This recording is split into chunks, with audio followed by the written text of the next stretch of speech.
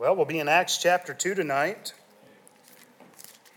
We will continue our series through the book of Acts as we look at a church in action.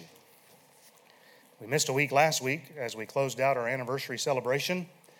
Now we're ready to get back at it, pick up where we left off, keep forging ahead. And we've already been 4 weeks in this chapter, and we've studied the first 4 verses. Amen. Boy, that sounds like Genesis so far. Amen.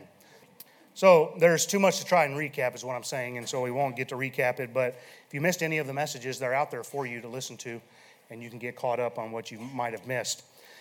Or maybe it was so good you wanted to listen to it again. Yeah. Remember that Acts chapter 2, it's the record of the day of Pentecost. Pentecost means 50th. It's the 50th day from Passover here. It's my personal belief that this is not a record of the birth of the New Testament church, but it is not said to minimize the significance of the event of this chapter of this great day in church history. After Jesus ascended, the followers of Christ were being obedient to what he had told them to do. They were waiting in Jerusalem to be endued with power from on high. And we saw that when they were all in one accord, all in one place, God rushed in. They were filled with the Holy Ghost. And God crowded them out. And I think that's the key when we talk about being baptized in the Holy Spirit, that there is no more of us because we have been submerged, immersed into the Holy Ghost. And so all that is left is Him. And there appeared unto them cloven tongues like as fire. They began to speak with other tongues as the Spirit gave them utterance. And we talked a lot about what utterance means and what a great word that is actually. And ever since, at least since the Bible's been in print, I would guess maybe earlier, there's been debate over what it means to speak in tongues. I don't really know what the big deal is, but we'll cover that as we go through this chapter. But let's pick up this account this morning. Let's pick up this account tonight by reading verses 5 through 21. And there were dwelling at Jerusalem Jews, devout men out of every nation under heaven. Now when this was noised abroad, the multitude came together and were confounded, because that every man heard them speak in his own language.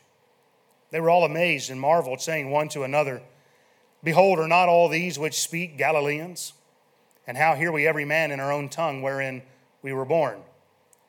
Parthians and Medes and Elamites, and dwellers in Mesopotamia and Judea and Cappadocia, Pontus and Asia, Phrygia and Pamphylia and Egypt, and in the parts of Libya round about Cyrene, and strangers of Rome, Jews and proselytes, Cretes and Arabians.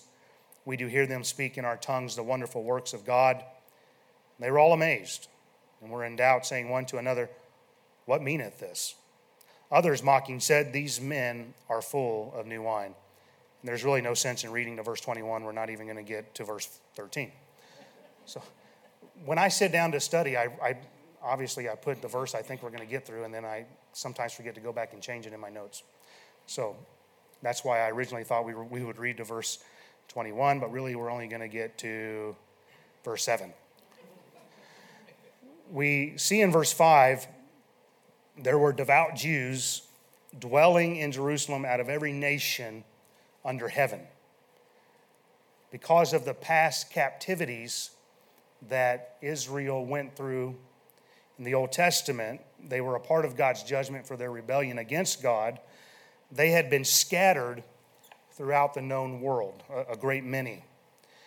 And we must admit that it is a result of God's providence that during the time of this miraculous outpouring of God's Spirit upon His people, that there were Jews present in Jerusalem from every nation, the Bible says.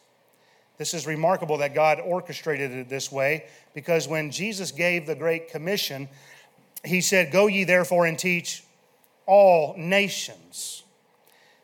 And who was the gospel to go to first? To the Jew first, and also to the Greek, or to the Gentiles. And so here we have all these nations represented by Jews. They get the gospel first. And I just find it fascinating how God put all this together in making all these nations present on the day that his word is going to be so effectively preached. It is said that these from other nations were dwelling in Jerusalem. The Greek word here for dwelling, it means they occupied a residence in Jerusalem for an extended time. It really has the idea that they were permanently dwelling in Jerusalem. And it's distinct from the other word, which would mean a transient dwelling place. When we think about the events of Passover and Pentecost, there would have been a lot of people that traveled in for just a short period of time, and they would have left. But these men here, they're mentioned specifically as being more permanent dwellers in Jerusalem. We know from verse 8 that these men were not born in Jerusalem. So what caused them to be dwellers in Jerusalem, away from their birth nation and now living in Judea? Well, we see that these mentioned here were devout men, which means they were religiously pious men. They had a reverential fear of God. They were careful in all of their observances, and they lived circumspectly as a result. Luke 2:25 speaks of a devout man. Behold, there was a man in Jerusalem whose name was Simeon. The same was just and devout, waiting for the consolation of Israel, and the Holy Ghost was upon him. This group of men were not just present because they were staying for a time to celebrate the Passover and then Pentecost, but these were men who were serious about their religion. And I'm setting the table for the main point. It's important you understand these were permanently in Jerusalem. They were dwelling in Jerusalem, and they were devout men. They understood what they believed. They were serious about it. This was not a game to them. They weren't just traveling to Jerusalem for the high holiday in hopes of high-fiving their buddies. It wasn't just a Sunday morning church service for these guys. All right, I'm trying not to meddle, but they were serious. And because these men were devout, they were more inclined to be dwellers in Jerusalem in order to observe the requirements of the ceremonial law more closely. But it's also probable that these men were dwellers in Jerusalem because they wanted to be taught by the most renowned teachers, the best rabbis, be in the best schools. We see the same thing today. People go to different seminaries scattered throughout the country. They go there to learn because they want to be taught in this particular institution. It would have been no different in those days. It is also believed that a great many of devout Jews were now dwelling in Jerusalem. This is good because they were anticipating the appearing of the Messiah. Think about that. Obviously, they missed the Christ of the cross at first, but they could have done the math from Daniel chapter 9. Well, the Messiah should be showing up soon. And so a lot of these devout men, they would relocate to Jerusalem because in their minds, their idea of the Messiah was about to come on the scene. His kingdom was going to be set up. Now, of course, they were looking for an earthly kingdom. Luke 19:11, and as they heard these things, he added and spake a parable because he was nigh to Jerusalem, and because they thought that the kingdom of God should immediately appear.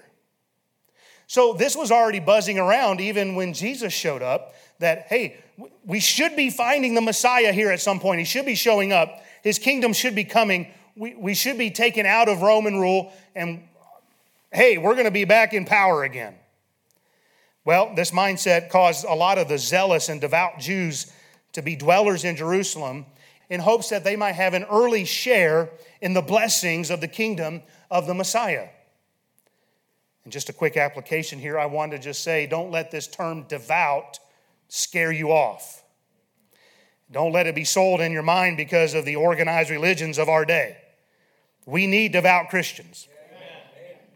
We need to be sold out for Christ. We need to be reverent. We need to live circumspectly. We need to be serious about our Christianity.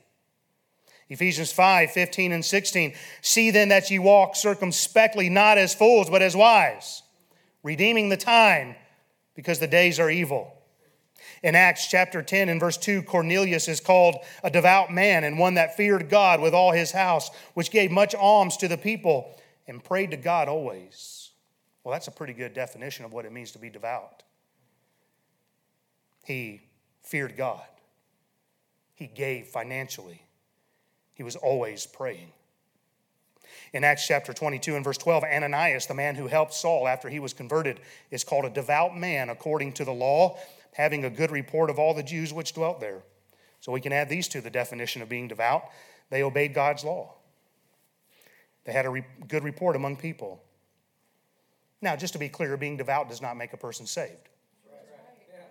Cornelius was devout but lost. Saul would have been considered devout but lost. We'll see later in the book of Acts that the Jews would stir up devout men and women to bring persecution against Paul. But to those of you who are in Christ tonight, which is a great many of us, can you say that you are a devout follower of Christ? Are you fearing God? Do you give financially? Are you always praying? Are you obeying God's word? Do you have a good report by those you are around the most? It almost sounds similar to 5 to Thrive. Verse 6, now when this was noised abroad, the multitude came together and were confounded because that every man heard them speak in his own language. They were all amazed and marveled, saying one to another, behold, are not all these which speak Galileans? We see here in verse 6 that word began to spread. Something was happening. This caused a great multitude of these devout and learned men to begin to gather together in a big crowd.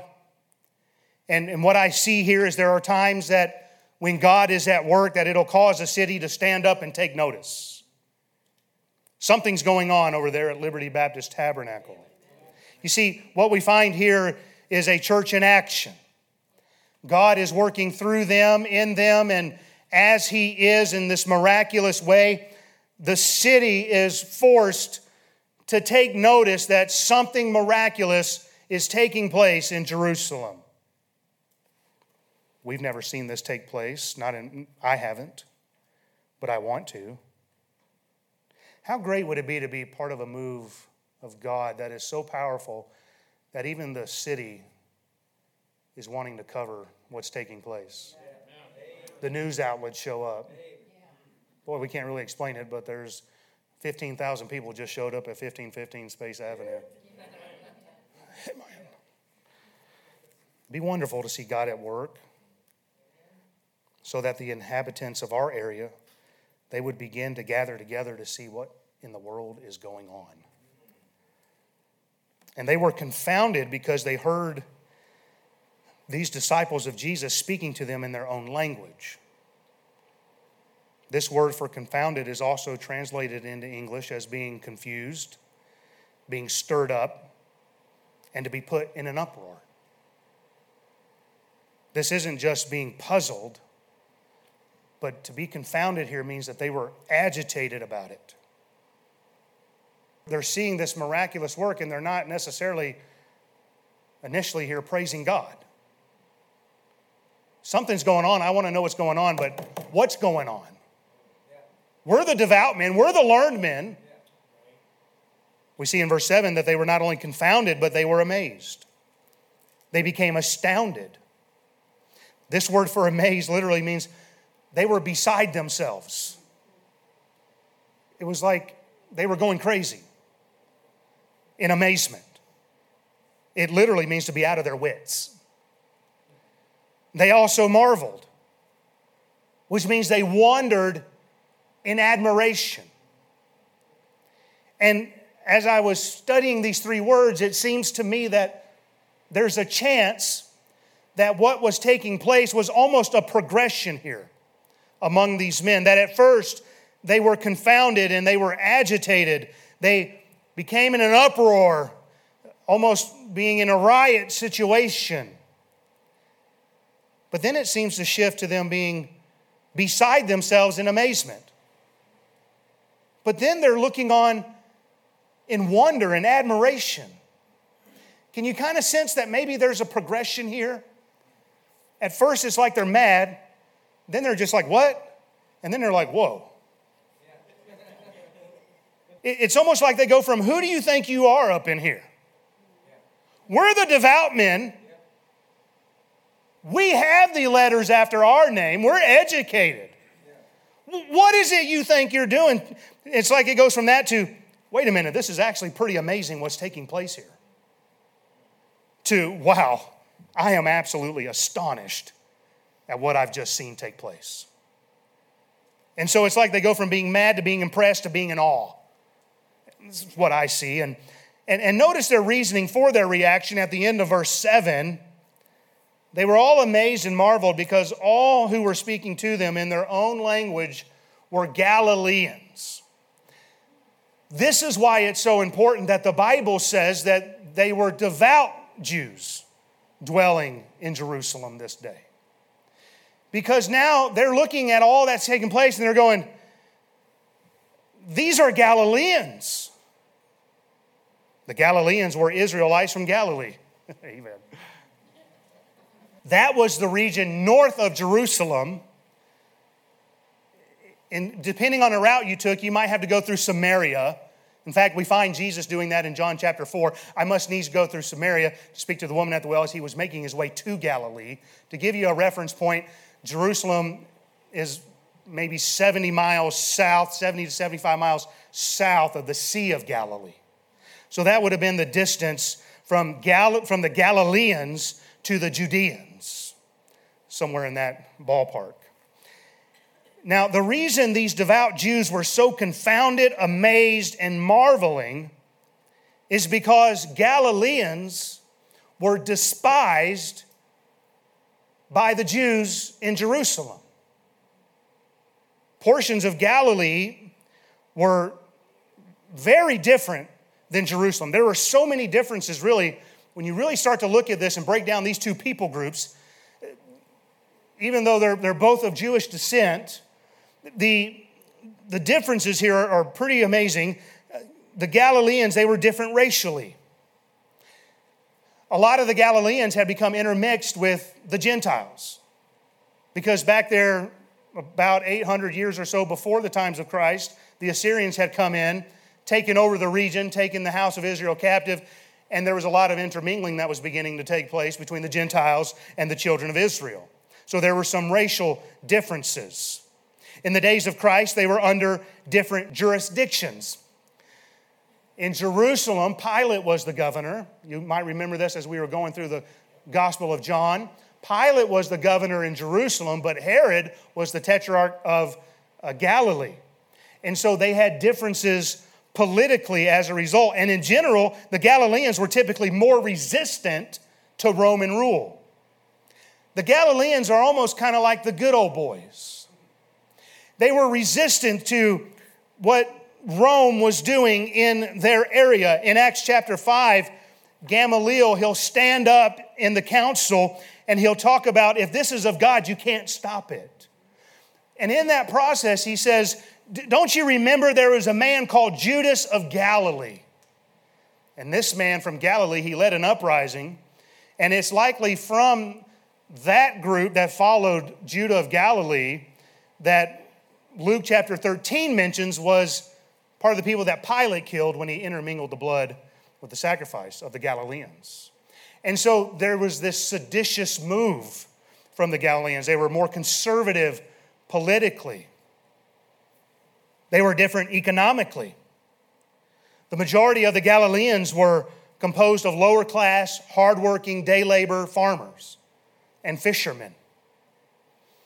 The fishermen and the farmers, this low class of people, they had calluses on their hands. They were hard workers. They were looked down upon by the white collar, these blue collar guys, these hard workers. And they were different. The Galileans were different linguistically. They had a different dialect. They had a different way of speaking. And because of that, they were generally thought as being backwards and unsophisticated. When Jesus was on trial and Peter was around the fire, remember how a maid identified Peter as a Galilean because of how he spoke. In Mark's account, we read, surely thou art one of them, for thou art a Galilean, and thy speech agreeth thereto. In Matthew's account, it says, Thy speech bewrayeth thee, or it gives you away. You're a Galilean. I can tell by how you're talking. They had differences educationally.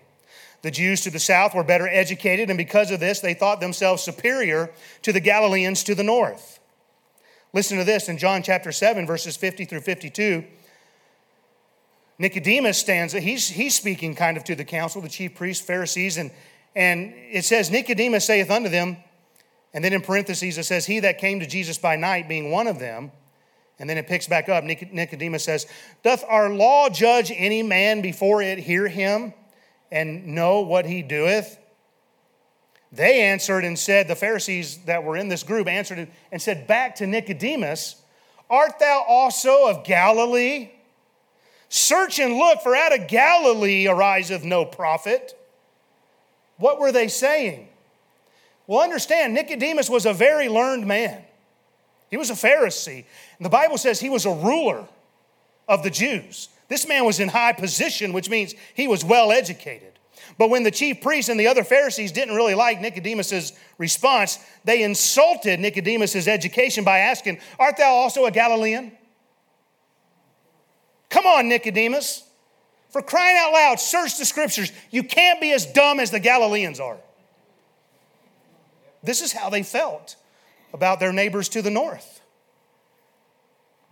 Acts 4:13. Now when they saw the boldness of Peter and John, who were from Galilee, doesn't say that, I added that, but they were from Galilee. When they saw the boldness of Peter and John and perceived that they were unlearned and ignorant men, they marveled. And they took knowledge of them that they had been with Jesus. So simply stated, the culture in Galilee and the culture in Judea were so far apart. The Jews of Judea really looked down at the Galileans. John 1:45 and 46, Philip findeth Nathanael and saith unto him, we have found him of whom Moses in the law and the prophets did write, Jesus of Nazareth, the son of Joseph. Nathanael said unto him, can there any good thing come out of Nazareth? Which was in Galilee. Philip saith unto him, come and see. It reminds me of how many people view the people of Appalachia today as a bunch of uneducated hillbillies, a bunch of backwards speaking people, too stupid to be able to go out and preach the gospel. It's becoming less of an issue in our day because our society is becoming so mobile. But I always tease at our house, there's one people group you can still pick on and the media won't get onto you for being hateful, and that's the hillbillies. And it's something I can relate to very well, having come of age in southern Appalachia. All of those differences I mentioned, they still exist today. And people who are more refined are often turned off by someone who thinks they sound uneducated just because we boil our peanuts. Because we can own a car and turn on a light. Because we can get tired when changing the tires. You know, I've been amazed lately, this is just gee whiz, the home missions conference we've been attending over in Sioux Falls the last 2 years, the amount of men that came out of that area that are in this region today, it's almost alarming. I mean, I was dumbfounded by how many people are just from my county where I grew up. And then I ended up talking to a man. He said, you would not believe the amount of men between Alabama and Georgia, it's right where I grew up. And he said, there are so many men from that area that are up here right now. I don't understand it. We're going to have one of them here. He's from Cartersville, right down the road from where I first preached. And he'll be here in January. But it's just amazing that a lot of people hear that and they say, well, you're just uneducated. You don't know anything. Listen, we had a couple visit here a few years ago, and they said, we're not going to attend that church because the song leader's from the South and the preacher's from the South. What kind of sense does this make? And listen, it works both ways. I've been in the South long enough, especially down there in South Mississippi. We had a Yankee preacher. And boy, if you're a good old boy, you don't want some guy from the North telling you how to live. So it goes both ways, is what I'm saying. So it's not unique to any one area. It's really just we get in these little molds of we like people who are like us. I had a guy here one time. He said, I moved to western South Dakota because I like to be around people that look like me. Now, I read between the lines. How about you? Despite how the Galileans were viewed by the Judeans, it was the Galileans who largely received Christ, while those in Judea largely rejected Christ. I see a lot of similarities there as well. In fact, it got so bad in Judea that Jesus at one point stopped walking in Judea because they wanted to kill him. But Jesus began his ministry in Galilee in fulfillment of Isaiah's prophecy. It was after Jesus was baptized and tempted of the devil for 40 days in the wilderness. Luke chapter 4, verses 14 and 15, and Jesus returned in the power of the Spirit into Galilee. There went out a fame of him through all the region round about, and he taught it in their synagogues, being glorified of all. Matthew 4, 13 through 17. And leaving Nazareth, he came and dwelt in Capernaum, which is upon the seacoast in the borders of Zebulun and Nephthalim, that it might be fulfilled which was spoken by Isaiah the prophet, saying, the land of Zebulun, the land of Nephthalim, by the way of the sea beyond Jordan, Galilee of the Gentiles. The people which sat in darkness saw great light. And to them which sat in the region and shadow of death, light has sprung up. From that time, Jesus began to preach and to say, repent, for the kingdom of heaven is at hand. And then at the end of Luke 4, it says in verse 44, he preached in the synagogues of Galilee. These backwards people that everyone despised. It was from Galilee where Jesus chose most of his 12 disciples. Jesus' first miracle was performed in Galilee. Jesus was well received in Galilee. John 4:45, then when he was come into Galilee, the Galileans received him, having seen all the things that he did at Jerusalem at the feast, for they also went unto the feast. So get this picture in your mind. Here are these devout, educated Jews in Jerusalem witnessing these uneducated, unsophisticated, backwards sounding Galileans speaking other languages so perfectly that they say in verse 8, and how hear we every man in our own tongue wherein we were born. These men all of a sudden, they're speaking like they're from there. Now, what can we take away from all of this? When you think about this event logically, was it even necessary for them to speak in other languages for these men to understand? No. These men would have been fluent in both the Jews' language and the language of their homeland. They lived in Jerusalem. They would have known the language well. Many people in those days living in that region, they would have been fluent in Greek and Hebrew and Latin. Just like many today in Europe are fluent in several languages because of the countries that are so close to each other. Therefore, these tongues this day, they were not needed in order for them to understand the message being preached. So why would God do this in the manner in which he did? Because the foolishness of God is wiser than men. The weakness of God is stronger than men. For you see your calling, brethren, how that not many wise men after the flesh, not many mighty, not many noble are called. But God hath chosen the foolish things of this world to confound the wise. God hath chosen the weak things of the world to confound the things which are mighty. The base things of the world and the things which are despised hath God chosen. Yea, and the things which are not, to bring to naught things that are, that no flesh should glory in his presence. God chose this event in the manner in which he did to confound the wisdom of these men who were wise in the world's eyes. And what does Acts 2:6 say again? They were confounded. The Galileans weren't viewed as wise. They weren't considered of nobility. They were viewed as weak in comparison culturally. They were definitely despised by these devout Jews. But God chose them so that no flesh could glory in His presence. And I would say, listen to me tonight, church. We may be despised by the elites of this world. We may not come from nobility. God may have picked us out of Elk Valley.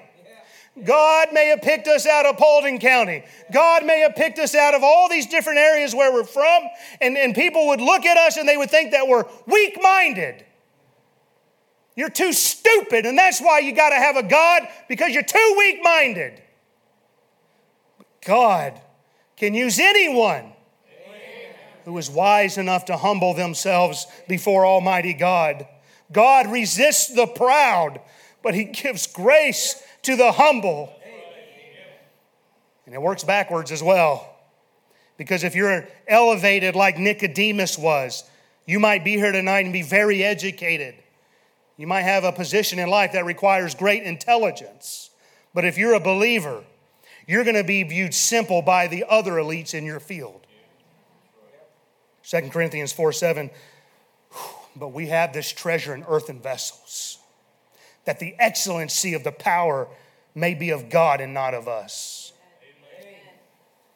If you feel like God can't use you because you're uneducated, because you don't speak eloquently, because you're looked down upon, you're a prime candidate to be used by God.